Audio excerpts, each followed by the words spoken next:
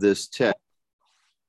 But in Matthew 13, for about 6 verses there, he says, then the disciples came and said to him, why do you speak to them in parables?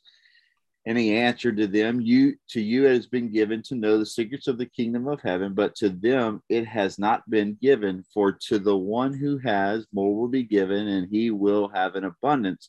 But from the one who has not, even what he has will be taken away. This is why I speak to them in parables, because, and this is the part I want us to capture, because seeing they do not see, and hearing they do not hear, nor do they understand. Indeed, in their case, the prophecy of Isaiah is fulfilled, and that says, you will indeed hear, but never understand, and you will indeed see, but never perceive.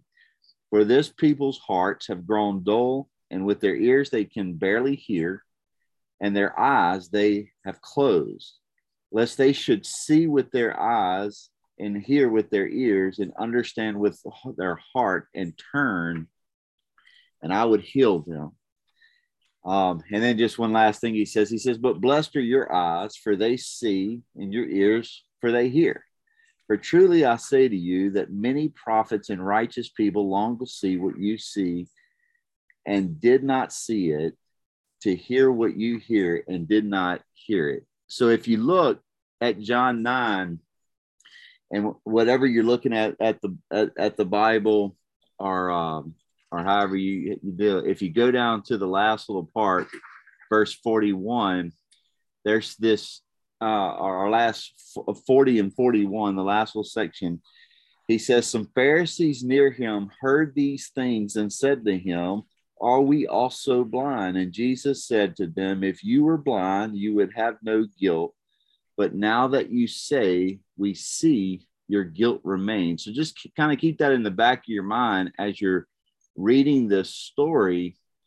And as you think about what we just read in Matthew 13, quoted from Isaiah, is part of our Christian pilgrimage should be this reality that God has opened us up to things, that he's allowed us to see things that other people cannot see. And so one of the thoughts I thought about as I read this text is we were not born blind physically, but we were all born spiritually blind. We came into this world not understanding the life and light that Jesus brings to the equation. And so why we are different than this man in this story, in the sense that we weren't born physically blind, we were born spiritually blind.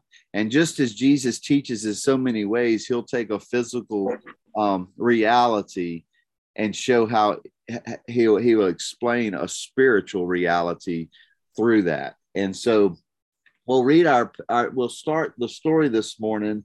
Or I did want to say one other thing is I want us to keep also in mind, I sent a text out this morning. So how do we take the book of John in its fullness? What was the purpose of John writing what he wrote in the book of John? And what I wanted us to keep in mind as we look at these profiles is I sent you text you a list of 7 signs and 7 I am statements. And I want to draw your attention to John 20, 30, and 31, where he says, now Jesus did many other signs in the presence of the disciples, which are not written in this book. So that's speaking that John said, I kind of limited this. I gave you the summary here. And verse 31, he says, but these are written so that you may believe that Jesus is the Christ, the Son of God, and that by believing you may have life in his name. So this is the purpose of the book of John. And he also says something similar to that at the last verse of the book in 21-25. He says, now there are also many other things that Jesus did. Were every one of them to be written, I suppose that the world itself could not contain the books that would be written. And so what this is painting is this picture, whether we're looking at 7 signs or whether we're looking at 7 I am statements, or just a handful of profiles, What John is saying is that this is enough for you to know enough about Jesus. I'll just say it this way, for it to radically change your life. And so we will see these stories in these profiles. Some people, their lives are radically changed, and other people, they resist the change to the point that they walk away like the rich young ruler because he had much earthly wealth. So those are just some big picture items. So what we'll do this morning is we'll look at these first 7 verses, and basically the flow of these 42 verses, just kind of so that we can stay on the same page, is the disciples are going to have some assumptions of what's going on, and Jesus is going to deal with that. And we're going to be introduced to the blind man, and a great reality is going to happen for him. His life is going to be radically changed. And then as this happens, all of the people that knew him are going to be like, is this the guy? Is this not the guy? And there's going to be sort of a division there. And then they're going to say, well, we got to figure out what's going on. And their first thought is to bring him to the religious leaders, and he's going to come to the religious leaders, and there's going to be a split there. Is he this? Is he that? And so we're going to see a split both in the neighborhood and with the religious leaders. And then they're going to say, well, we got to get some verification. And they're going to bring the parents into the equation. Was he really born blind? Is this really him? I mean, what are we dealing with here? And as this scene sets, what we're also going to see is we're going to see not only does this man receive his sight, we get to see him sort of witness or represent Christ in different degrees. And so I'm going to point out specifically 5 different degrees where you see this man that was touched by Jesus. He really don't know how to give a defense for his faith or for what has happened with him and his relationship with Jesus. He's pretty weak at the beginning, but you see, as he goes through these interactions, he gets bolder and bolder and bolder to it all. And one other big picture for us to be thinking about is the church. Is the church serving its purpose of helping you? What I've always thought is interesting, helping you to know Christ and to grow in Christ. What I've always thought was interesting is in this day and age, and it was similar to sort of Catholic, where they felt like that they couldn't be separated from the church, that their salvation was so radically attached to the church that that to be cast out of the church meant they would be doomed to hell. And so the leaders of the church of those days were yielding a power over people, based on their fear of hell in sort of an unfair way, but no one wanted to be cast out. And so one of the things I think is interesting that this story deals with is the casting out of a person, and in this case, for the sake of Christ. So those are the big picture things. Let's look at the text, the first 7 verses here. He says, as he passed by, he saw a man blind from birth, and his disciples asked him, Rabbi, who sinned, this man or his parents, that he was born blind? And Jesus answered, it was not this man's sin or his parents, but that the works of God might be displayed in him.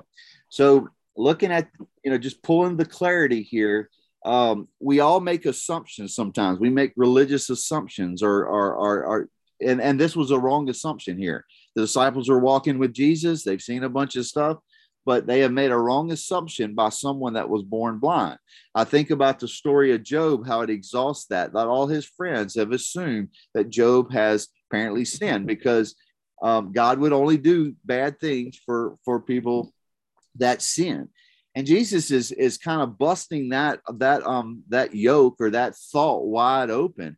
He's saying that in the intention and plan of God, that this guy was born blind for a very specific reason. And he says, the way he words it, he says it was not because of his sin or his parents' sin, but the works of God might be displayed in him. And I heard an interesting thought on this text once before where they said, how does a man sin before he's born? And that's just one to put in your thinker to try to work out. But and after that, verse 4, or in verse 4, he said, we must work the works of him who sent me while it is day. Night is coming when no one can work. As long as I am in the world, I am the light of the world. Having said these things, he spit on the ground and made mud with the saliva. Then he anointed the man's eyes with mud and said to him, go wash in the pool of Siloam, which meant sent. So he went and washed and came back seeing. So I think what we can pull from this point is this is the born again. This is the salvation story. This is where someone is so wondering about what's God's plan for my life. Does he care about me? Does he see me? And at the why the man here may not been able to put it into words yet, this loving thing, this miracle, this sign would have changed everything for him. Would have put a seed in him that God does see me. He does care for me. He does have the power to resolve all my problems. And how do you go from that point? You know, and I tried to figure the age out here. It says he was a man. So he had to at least be 20 years old. It doesn't say if he was 30 or 40, but somewhere I would say in that. But he went through all his child life not being able to see. And now he's a man and he can see. And I thought about it. I'll say this. It says, where is it? I believe, I hope I didn't read this into it. And disciple Rowan, his man, I guess I got it from context down the, So I got it from context in 8 where it says, so the neighbors and those who had seen him before as a beggar was saying. So he was a blind beggar. We could add that. He was a man and he was a blind beggar. And I thought about how important your eyes and sight is to even the act of begging. You know, when you see someone on the street and they got a sign or whatever, when they see you coming, they walk up and position themselves by you and hold their sign a certain way. And they try to catch eye contact with you to convince you how much, you know, they need your money or your help or your assistance.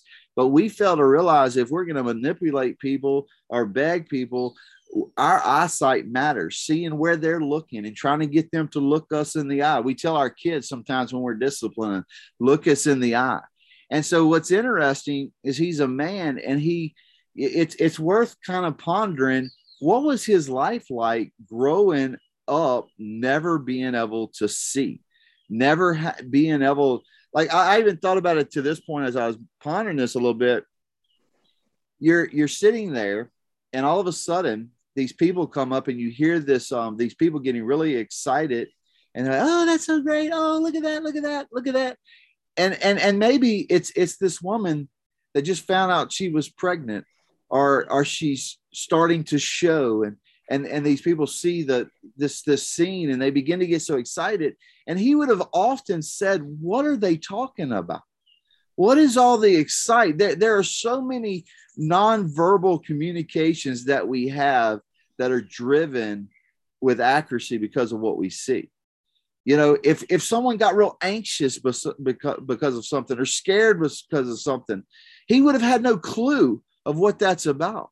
Like, what's wrong? What did I say? What did I do? And it may have had to been nothing but what that was said or done, but just this anxiousness because of what was seen. And we take that to a spiritual level. Before Christ opened our eyes spiritually and our ears spiritually and our heart spiritually, we were blind in all those areas. And there were so many things that were being said and that were going on that we just could not process. We could not understand. So one of the points, and why I've labored this, is as we look through these profiles, we need to humble ourselves and remember at times we're just blind. We're just deaf. We may be seeing things, but we're not looking at what the meaning of it is. We're not going underneath the surface to seeing what God is truly saying to us. We may hear information or stuff, but we're not listening to what God is saying to our own personal heart and how he wants us to change our actions and our methods. So the last statement, he says he washed and he came back seeing. And then, so if we get to, did anybody have anything they wanted to jump in on that before we move to the neighbors? Anything quick? Well, just one quick thing. Jesus said this man's blindness was an opportunity for God to show a lot of things. But not only did the man become saved and have his eyes open, but he was his purpose was to be shown to the Pharisees. So because of Jesus was in the struggle with the Pharisees about who he was, and God used this blind man and his redemption for his miracle to also show the Pharisees that they were blind. So it was a multi-purpose thing. There would probably be plenty of blind men in that age that never, but God used this man for his son's glory, as well. Right. So this next story, our next part, John 9:8-12, is we're introduced to the neighbors, and we see our first split. We're going to see a kind of a split opinion or split poll between the neighbors and the Pharisees. But here at the Pharisees, it says in verse 8, the neighbors and those who had seen him before a beggar was saying, is this not the man that who used to sit and beg? Some said, it is he. Others said, no, but he is like him. And he kept saying, I am the man. I am the man. So have a little fun with this and think about this, listen and look a little deeper. But think about that. Have you ever seen someone? I mean, in general, when we live just in this world, it's sort of, in some sense, it's living in darkness. And when God opens our eyes, our ears, and our heart to his glorious truth, and we can see his light for what it is and the great value and the vastness of his wisdom and power and all that, it should change our countenance. I guess I'm saying that right. But you got to imagine, this guy had some pep in his step when he started seeing for the first time. I mean, his world is open all up to him, but that can change the way you look. Like, you can take people that are not very attractive, and if they love what they're doing and what they're a part, they actually become fairly attractive because they have something that no one else has: excitement and joy. And so I can see where they're like, he's kind of got the shape, it looks like him, but there was something very different about him that some was saying, this can't be him. He was a sad old beggar, but now he's got pep in his step.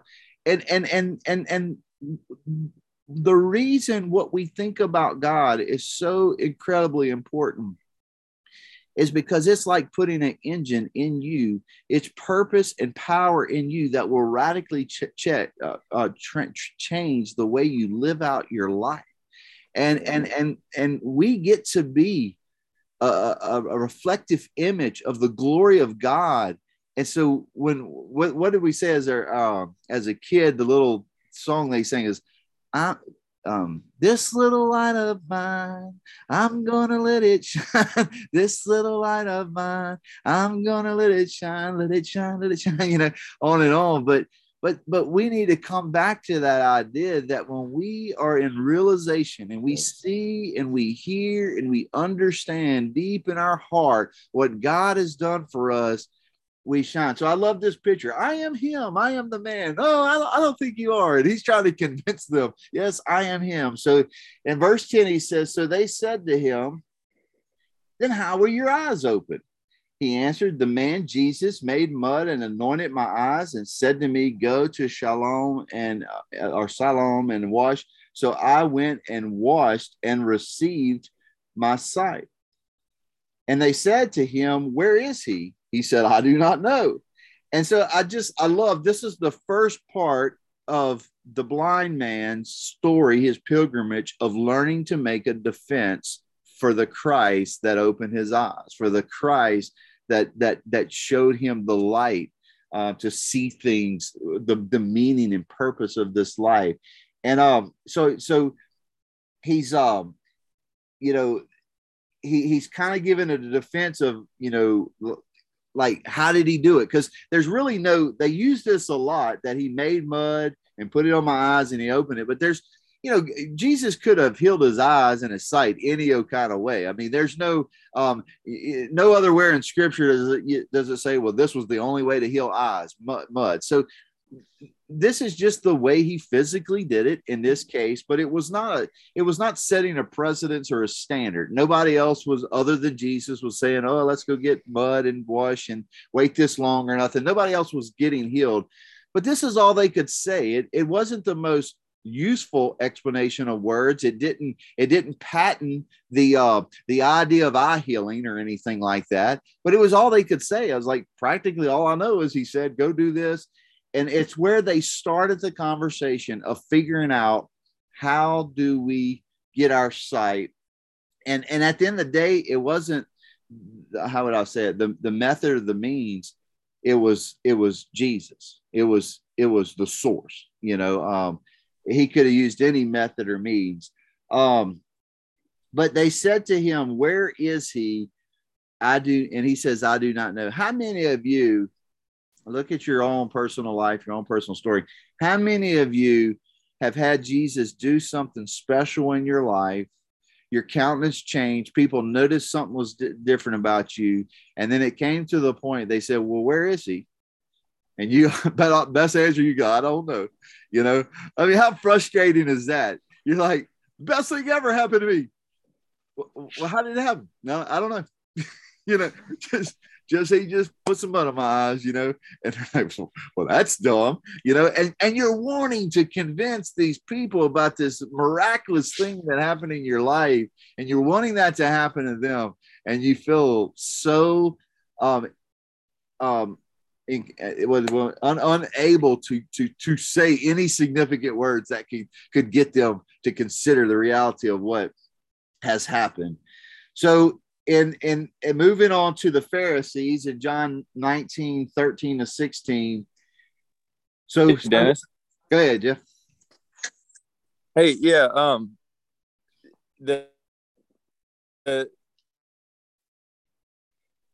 You're cutting out a little bit.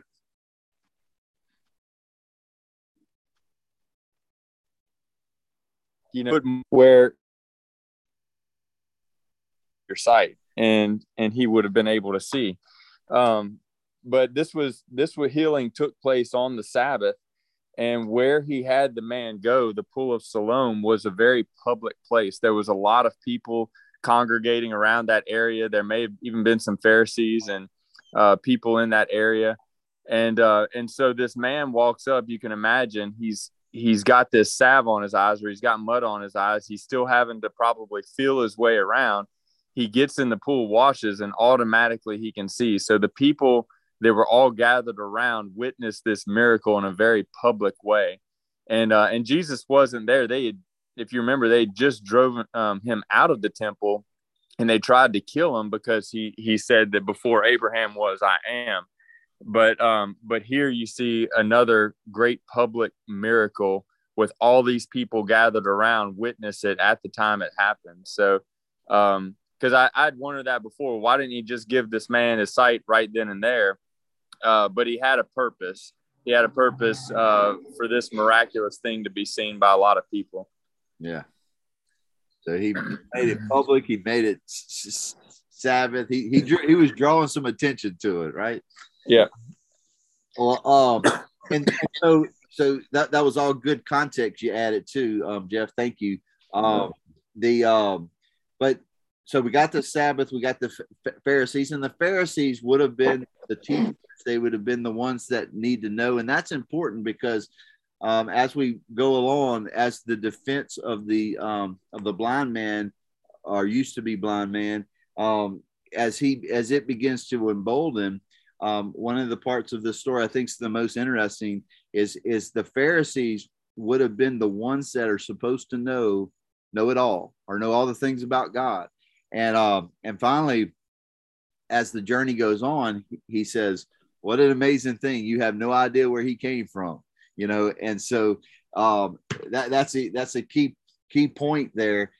But looking at this text in John 9:13, he says they brought, well, that's what I was going to say. So the neighbors, they're like, this is a crazy thing going on, and we need to get some answers. And so the community is saying, we need to get some answers. We need to get to the bottom of this. We need to know what's happening. And so the most natural thing to do would have been to go to the religious leaders and ask them, hey, what is all this going on?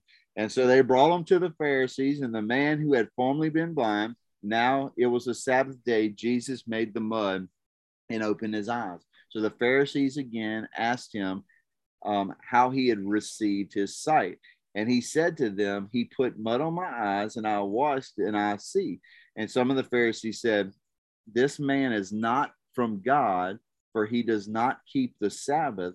But others said, how can a man who is a sinner do such signs? And there was a division among them. So here's the second division. The neighbors were divided because the guy looked so different. You know, I would just say because of the joy in him that he didn't even look like the same person. And some was saying, it's him. And others were saying, no, it can't be him. That guy was never that happy. But here you have the Pharisees are looking at the data, and they are saying that he well, this man can't be from God because he's working on the Sabbath. You know, and then the other ones are saying, well, but how can a man do such a great work, such a sign, if he's not from God? And so they then, and this is the second defense of the blind man. He first said, they said, where is he? He said, I don't know. And then now they ask him, and this is a simple one too. In verse 17, he says, so the Pharisees asked the blind man, what do you say about him since he opened your eyes? And he said, he's a prophet. And generally, when we look at a prophet is speaking for God to man, and the priest is speaking for man to God. And so, you know, when you just ask, what is he really saying here in this simple statement? Is he saying, I believe that God is trying to say something to us. And that's part of this wrestling match. What has just happened here? I mean, we've seen a miracle. We've seen a man born blind. We've seen his eyes be open, and this has got to be something that demands our attention, and we open our eyes and our ears and our hearts to what is going on. And some people just want to put it away, and other people want to know, what is God telling us here? So in John 9:18, we're going to see another character here, two characters, but they're going to bring the parents in. And it says the Jews did not believe that he had been blind and had received his sight until they called the parents of the man who had received his sight and asked them, is this your son who you say was born blind? How then does he now see? And his parents answered, we know that this is our son, and he was born blind, but how he sees we do not know, nor do we know who opened his eyes. Ask him. He is of age. He will speak for himself. His parents said these things because they feared the Jews, for the Jews had already agreed that if anyone should confess Jesus to be Christ, he was to be put out of the synagogue. Therefore, his parents said, he is of age. Ask him. So this is some interesting things. I don't know that I have all the answers, but I have some questions or thoughts. Is these communities were not that big. I mean, if a man has been born blind and been blind for 20 years, 30 years, 40 years, whatever, how does the church not know about that? How does he not know the family? So these questions seem a little bit odd to me, that they're bringing the parents and asking, is this really your son? And was he really born blind?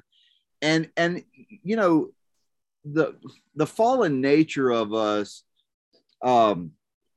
it holds us captive. But there are times we just don't want to hear the truth. We don't want to believe the obvious that's right in front of us.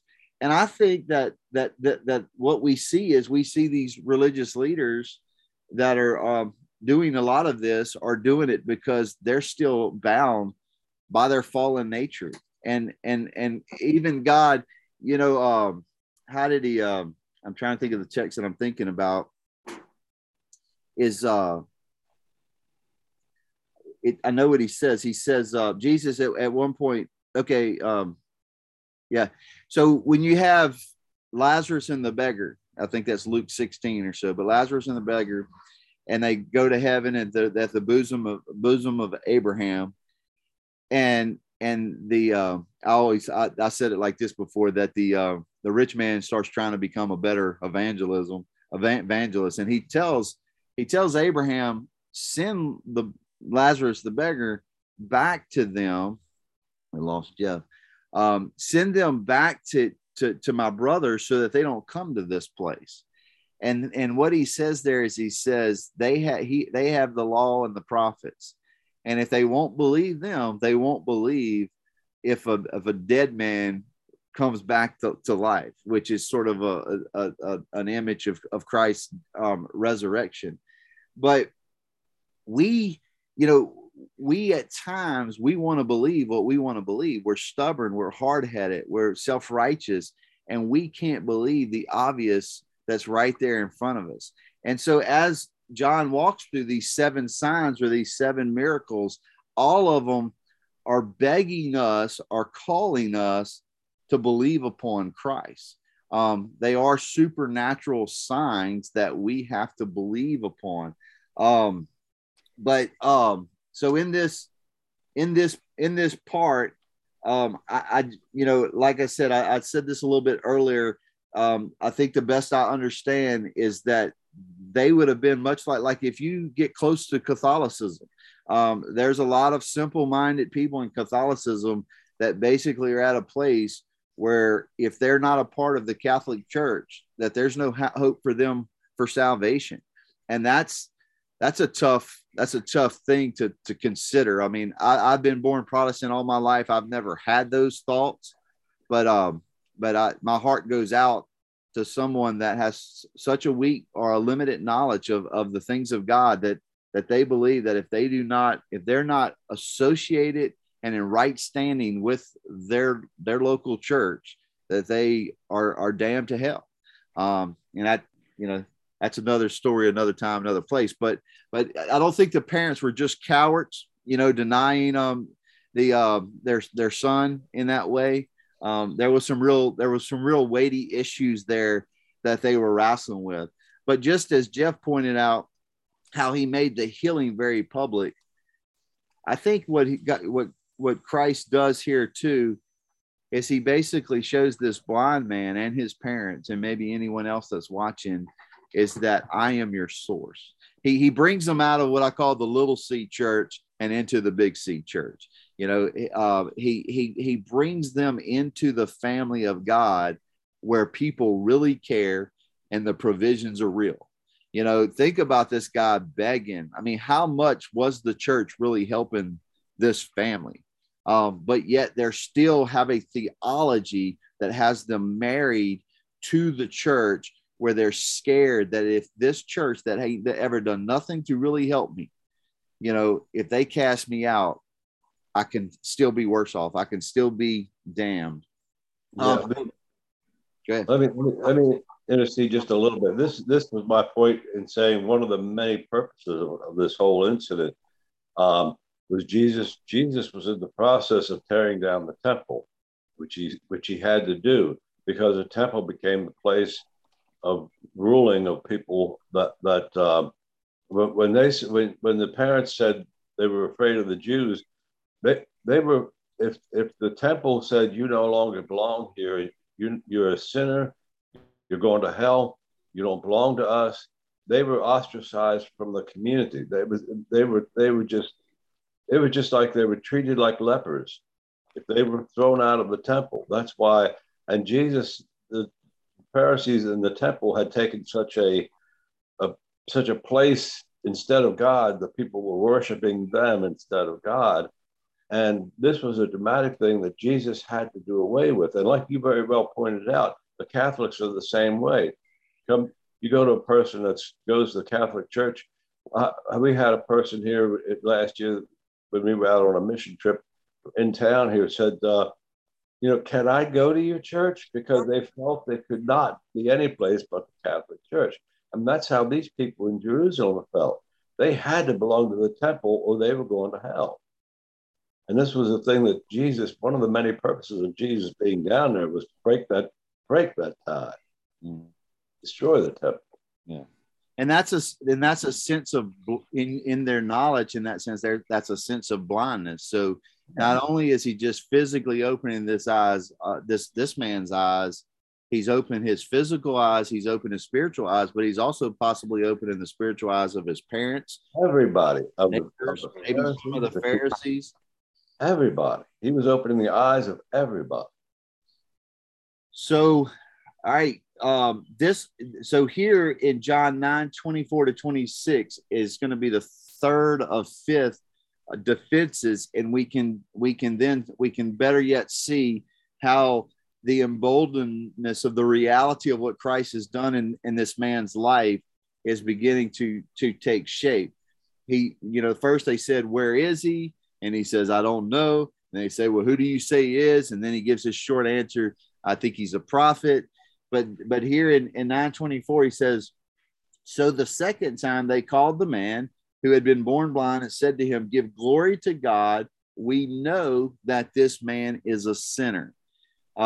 He answered, 'Whether he is a sinner, I do not know. One thing I do know is that though I was blind, now I see.'" Now, I always kind of read that and like, put that in your pipe and smoke it. But of course, we know the song, "I once was blind, but now I see." How practical is this? I mean, everybody's looking for answers. They're coming to the religious leaders.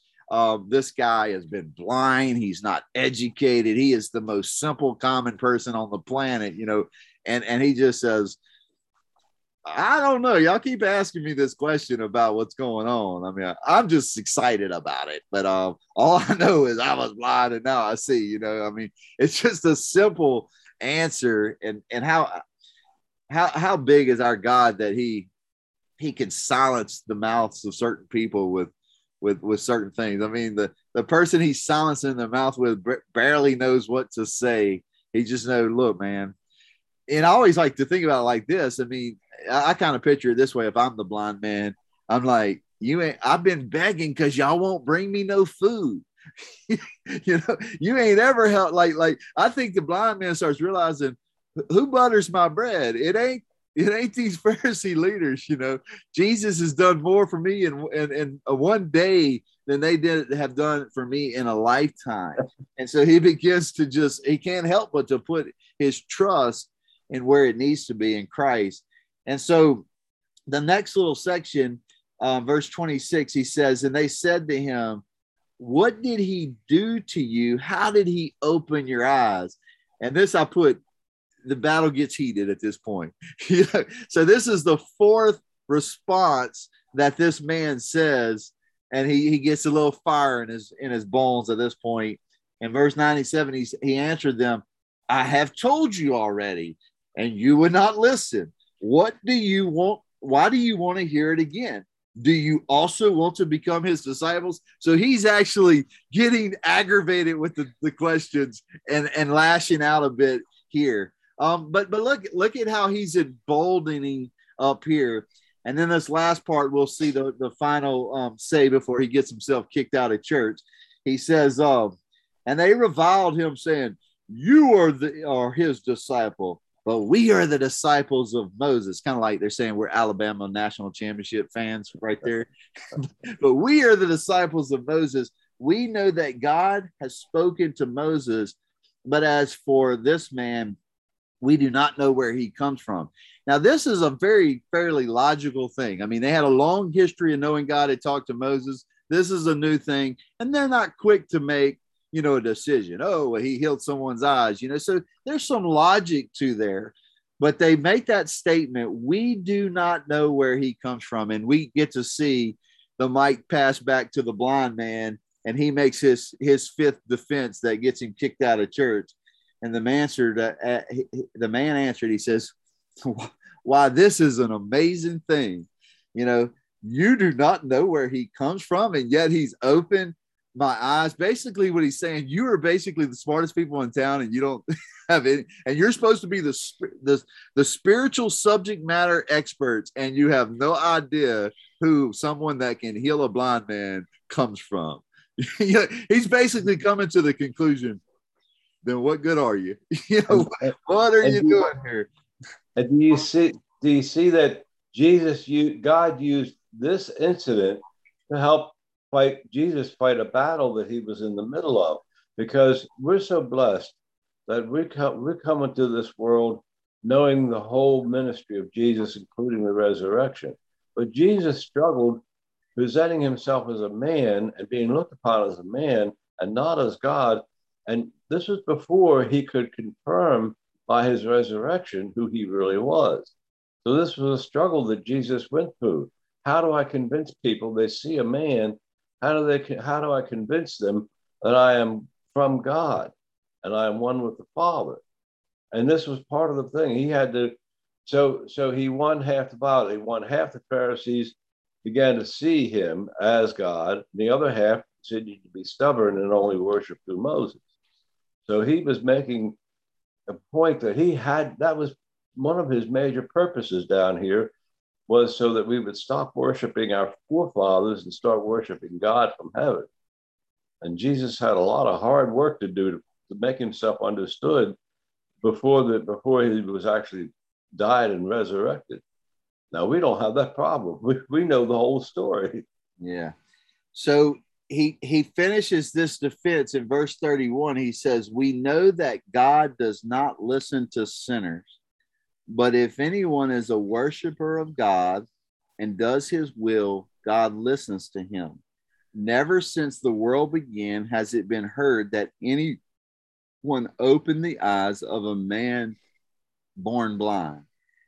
If this man were not from God, he could do nothing. And it says the Pharisees answered him, you are born in utter sin, and would you teach us? And they cast him out. You have a dialogue until you get heated and you start name calling, right? And so to finish up the last two ideas here of the story, in John 9:35, it said Jesus heard that they had cast him out. And I like to just think about that thought for example. You're being mistreated in church and you're trying to stand for truth and you're cast out. And it says Jesus heard that they had cast him out. Now, at this point, this guy is still very elementary, trying to understand what has happened to him and who Jesus is. And next to John 4, the woman at the well, this is as kind as Jesus was with people. He says that Jesus heard that they had cast him out, and having found him, he said, do you believe in the Son of Man? So Jesus has sought him out after he's been cast out. He's been persecuted for Christ. And he says, and the man in verse 36 answered, and who is he, sir, that I may believe in him? And Jesus said to him, you have seen him, and it is he who is speaking to you. Jesus is not direct like this with too many people in scripture. And in 38, he says, Lord, I believe, and he worshiped him. And then the final idea, and we'll open it up for final thoughts, is Jesus makes this statement, for the judgment I came into this world, that those who do not see may see, and those who see may become blind. In 1 Corinthians, I believe is where it is, like say verses 18 to 25, it says that God has made the wisdom of this world foolishness, and the foolishness of this world wisdom. And it's talking about this picture that we're talking about here. He's opening our spirit up to see the things that really matter with our eyes, with our ears, and with our heart. And as we try to talk about them, we just sound like foolish people. That's just the way God does it. But as he makes this statement, he says, that those who do not see may see, and those who see may become blind. And it says in verse 40, some of the Pharisees near him heard these things and said to him, are we also blind? And Jesus said to them, if you were blind, you would have no guilt. But now that you say that we see, your guilt remains. This is the definition of self-righteousness, of pride and arrogance. And those things blind us. It causes us to cling tighter to the wisdom of this world than the wisdom of God. And we can't just come to know the wisdom of God. God has to open our eyes, our ears, and our heart. He has to open that wisdom up to us. But the question is, like this overall miracle, when something happens in your sphere of influence that no one's ever seen before, how do you process it? Do you, like the neighbors, say, no, it's not him, it's one that looks like him? Do you, like the Pharisees, say, well, how can it be of God if it was done on the Sabbath? Or how can it be of, which way, what eyes do you see through? What ears do you see through? What heart do you see through? Do you see through that new heart that God is giving you and developing in you? How do you see? So I'll stop with that. I hope there was some good points, and let you guys kind of recap what you see there. Well, one of the things about his blindness, he was born blind, and we don't realize the emphasis there. If you're born blind, you're not even aware of your blindness. You don't consider yourself blind. You think yourself normal, so you think nobody else sees. When Jesus said, when the Pharisees said, do you think I'm blind? He said, you were blind, but now you're aware that you are blind. He made their blindness aware, just like he makes us aware when we think wrong of our wrongness and of our blindness. We don't think we're blind until we realize we are blind. Till he makes us see that blindness, to see our mistakes, and to see the things that we have that are wrong, because we think we're right until we get to see our blindness. Yeah. And that's what Jesus was doing with this man. He didn't just pick a blind man that became blind in age. He picked a man that was born blind because he needed to be made aware of his blindness, so that when he was no longer blind, that's the joy and the happiness. What the rest of you think? Jeff, you got anything? Yeah, just kind of going off what Wayne said there, a man that was born blind, what is it? Verse 32 says, never since the world began has it been heard that anyone opened the eyes of a man born blind. And I want to say that may even be true today, that if somebody is born blind and it's not corrected early on, those synapses between the brain and the eye can never join and meet. And so if that critical time isn't taken care of, that person will be blind for life. And it truly, this story just paints a picture, like Wayne was saying. It goes back to the sovereignty of God. God has to open the eyes of the blind. And Dennis, you talked about it early on. There's these physical stories are painting a spiritual reality, and that we are so dependent on God to open the eyes of the blind, that there's nothing we can do with all the technology and everything that we have to change a man's eyes. There's nothing we can do with all the technology and advancements we have to change a man's heart. It truly is an act of God. Mm-hmm. Amen. And like what you say, and like sometimes we wonder why, when we try to share our faith, and I pointed to 5 stages, it got emboldened, in his faith. Sometimes we wish we could just answer everybody's questions, and we feel weak sometimes when we give these weak answers. But it's like what Jeff just said, is we have to learn that only God can open their eyes. Only God can show them to see it. And he will do that with our weak answers. We just got to be brave enough and faithful enough to do the best we can And that's when we go out there, you know, in 1 Corinthians 2:1-5, Paul says, I came to you in fear and trembling, preaching only Christ and Christ crucified. Like sometimes we need to evangelize in fear and trembling. You know, I don't have all the answers, but I'll tell you what I got, and trust in the fact that God will take that little and make much. What you think, Shane? One thing that sticks out to me is that, you know, he had to have hope. And can you imagine when Jesus told him go wash in the Siloam, how much hope he probably sprinted there. Like Jeff said, it was a public, I guess, showing. So I think back to the proverb, and I was just looking it up to see which number is Proverb 13:12, and it talks about hope deferred makes the heart sick, but the desired makes the tree of life. And that's exactly what he got. I mean, not only did he get his sight, but he received life, knowing that his hope was fulfilled in Jesus.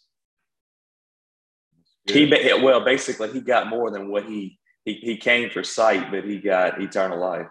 He got his salvation. What you think, Mr. Mike?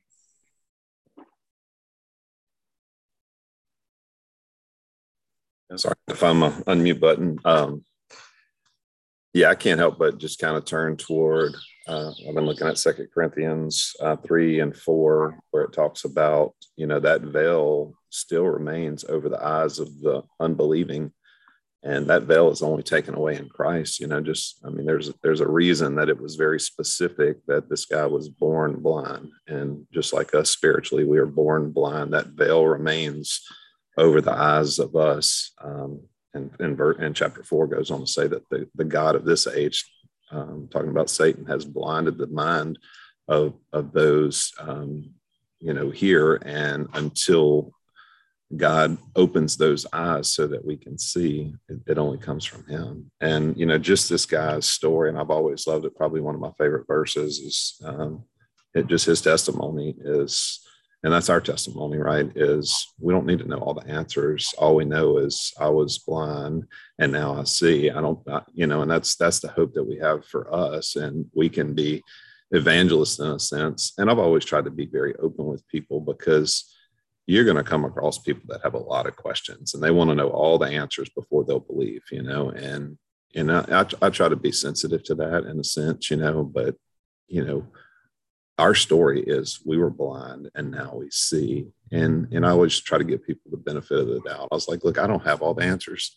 but I'll do my best to try to answer your questions. But at the end of the day, you know, their eyes are blinded. And until God unveils that with the gospel, they're gonna remain blind. So just a great story. And Dennis, as you were sharing, I was thinking, you know, and probably until today, I never thought about this, but this guy was born and plagued with blindness for such a time as this, right? I mean, like what, and I also thought about this earlier when I was reading this, was they never mentioned this guy's name. We hear of other blind Bartimaeus, you know, we heard of him, but we don't hear this guy's name. And I think it's for a reason, because that's our story too. You know, we don't have to plug it in and go, well, that was Bob's story. He was the one that was born blind. No, this guy is us, you know, that's our story too, is that we were born and spiritually blind, excuse me, so that we can tell a story and we can see ourselves in this story of this man. And I think it's just a great testimony. But, you know, imagine being born blind and living in that condition for, like you said, 20, 30, 40 years. We don't know, but for such a time as this, as Jesus said, so that he could proclaim a simple message about blindness and being received sight, you know, not just for the man, not just for the neighbors, not just for the Jews, not just for the Pharisees, but for us and for the world to hear that story. Yeah. What you think, Rusty? Yeah, I just I keep going back to the parents. You know, when they were being questioned, they had the opportunity to stand up for their child and back him up. And, you know, they did say he was of age, but then they kind of threw it on him and told the leaders to ask him because of their fear of being kicked out of the church. And it goes back to how far will we go to back up our children in today's time? You know, and a lot of parents might have done the same thing in order to protect themselves, you know, but the parents here, I guess you could say, turn their backs on their son by saying, ask him, he's of age, you know, but at the same time, by the man having sight. So I see the parents as being caretakers of this guy up until the point he gained his sight, because I'm sure they had to do a lot for him, but now that he has his sight back, and now they turn their back on him, so he don't really need them as much as he did before, because now he has God to take care of him and he has his sight. So that was a big thing for me. Yeah. And I mean, I for the parents to be to be fair, I think for the parents to be the hero of the story, Jesus would have had it would have had to be about them. I mean, at the end of the day, the miracle is that Jesus is doing a work in this blind man, and what was everybody around this blind man is what is going on, and it was through the work that Jesus was doing in the blind man that he was speaking to everyone. What you think, Paul? You last guy. Yeah. Well, a lot of awesome stuff in here. What kind of jumped out on me is on verse 39, when Jesus says, "For judgment I have come into the world so that the blind will see, and those who see will become blind." And what that kind of makes me think of is going back to the Sermon on the Mount, when Jesus said, "Blessed are the poor in spirit, for theirs is the kingdom of heaven." Blessed are those who hunger and thirst for righteousness; they will be filled. And he talks about blessed are those who mourn; they will be comforted. So, what I see there is he's using this physical blindness as an analogy for really to talk about the spiritual blindness. So it was always kind of confusing when he said those who see will become blind. But what I'm thinking, what Jesus was kind of saying there, is those that were prideful and self-sufficient, like the Pharisees, he was going to make them, because it almost like you see this like he's just definitely not even giving the Pharisees a chance. They're condemned. But I think when he says those who see will become blind, I think in a sense it's a spiritual blindness where he's going to take those prideful ones and transform them because of these things, or the goal is to make them be mournful, be poor in spirit, and really understand the desperateness of their sin and their need of him. And another thing it made me think of is that here he's talking, it's when he's first in the world, so some believe and some don't, but I think it also applies to those who are already saved. And the reason I think that is when you go to Revelations 3, when he's talking about the church of Laodicea, and he says in 3:17, let's see, 3:18, I think. 3:17, you say, "I am rich, I have acquired wealth and do not need a thing, but you do not realize that you are wretched, poor, pitiful, blind, and naked. I counsel you to buy from me gold refined in fire so you can become rich, white clothes to wear so you can cover your shameful nakedness, and salve to put in your eyes so you can see." So I think the lesson here is not just for the lost, it's also for, because in Revelation, he's talking about how they see themselves, and they're really, even though they were Laodicean church, was kind of like our church today, where we're out doing works and doing things. And he actually commended the church of Laodicea because he said, "I see you're doing these things, but you're falling back into a blindness because you're getting too caught up in this, and not your spiritual eyes aren't working right to see me and to worship me and make me first in your life, your first love." So I think it kind of this whole lesson of the blindness, physical and spiritual blindness in this story in John applies to the unsaved, but it also applies to those that are saved, because we can fall into a a deceptive blindness from turning away from our first love, like the Church of Laodicea did. So we have to be very careful where we're at, because we can fall back into that blindness too. But I also think he's talking about with the Pharisees here. I'm hoping he's talking about that, because you hate to see, you want everybody to have a chance for salvation, but when he talks about, so the blind will see it and those who see will become blind, I'm thinking he means just to put them in that place of realizing their desperate need for him, so that they'll turn to him as well. Amen. Yeah. I'm aware of that. I wrote this, I titled it The Sleepwalker. It was just some thoughts. I was trying to see if it was relevant, but it says, what is the condition of one that has fallen asleep? He sees, but he doesn't look. He hears, but he doesn't listen.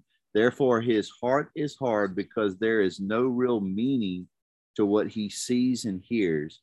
The information doesn't form something of value to him. The understanding doesn't rejoice in the knowledge or reality of what is before him. What can make his heart tender?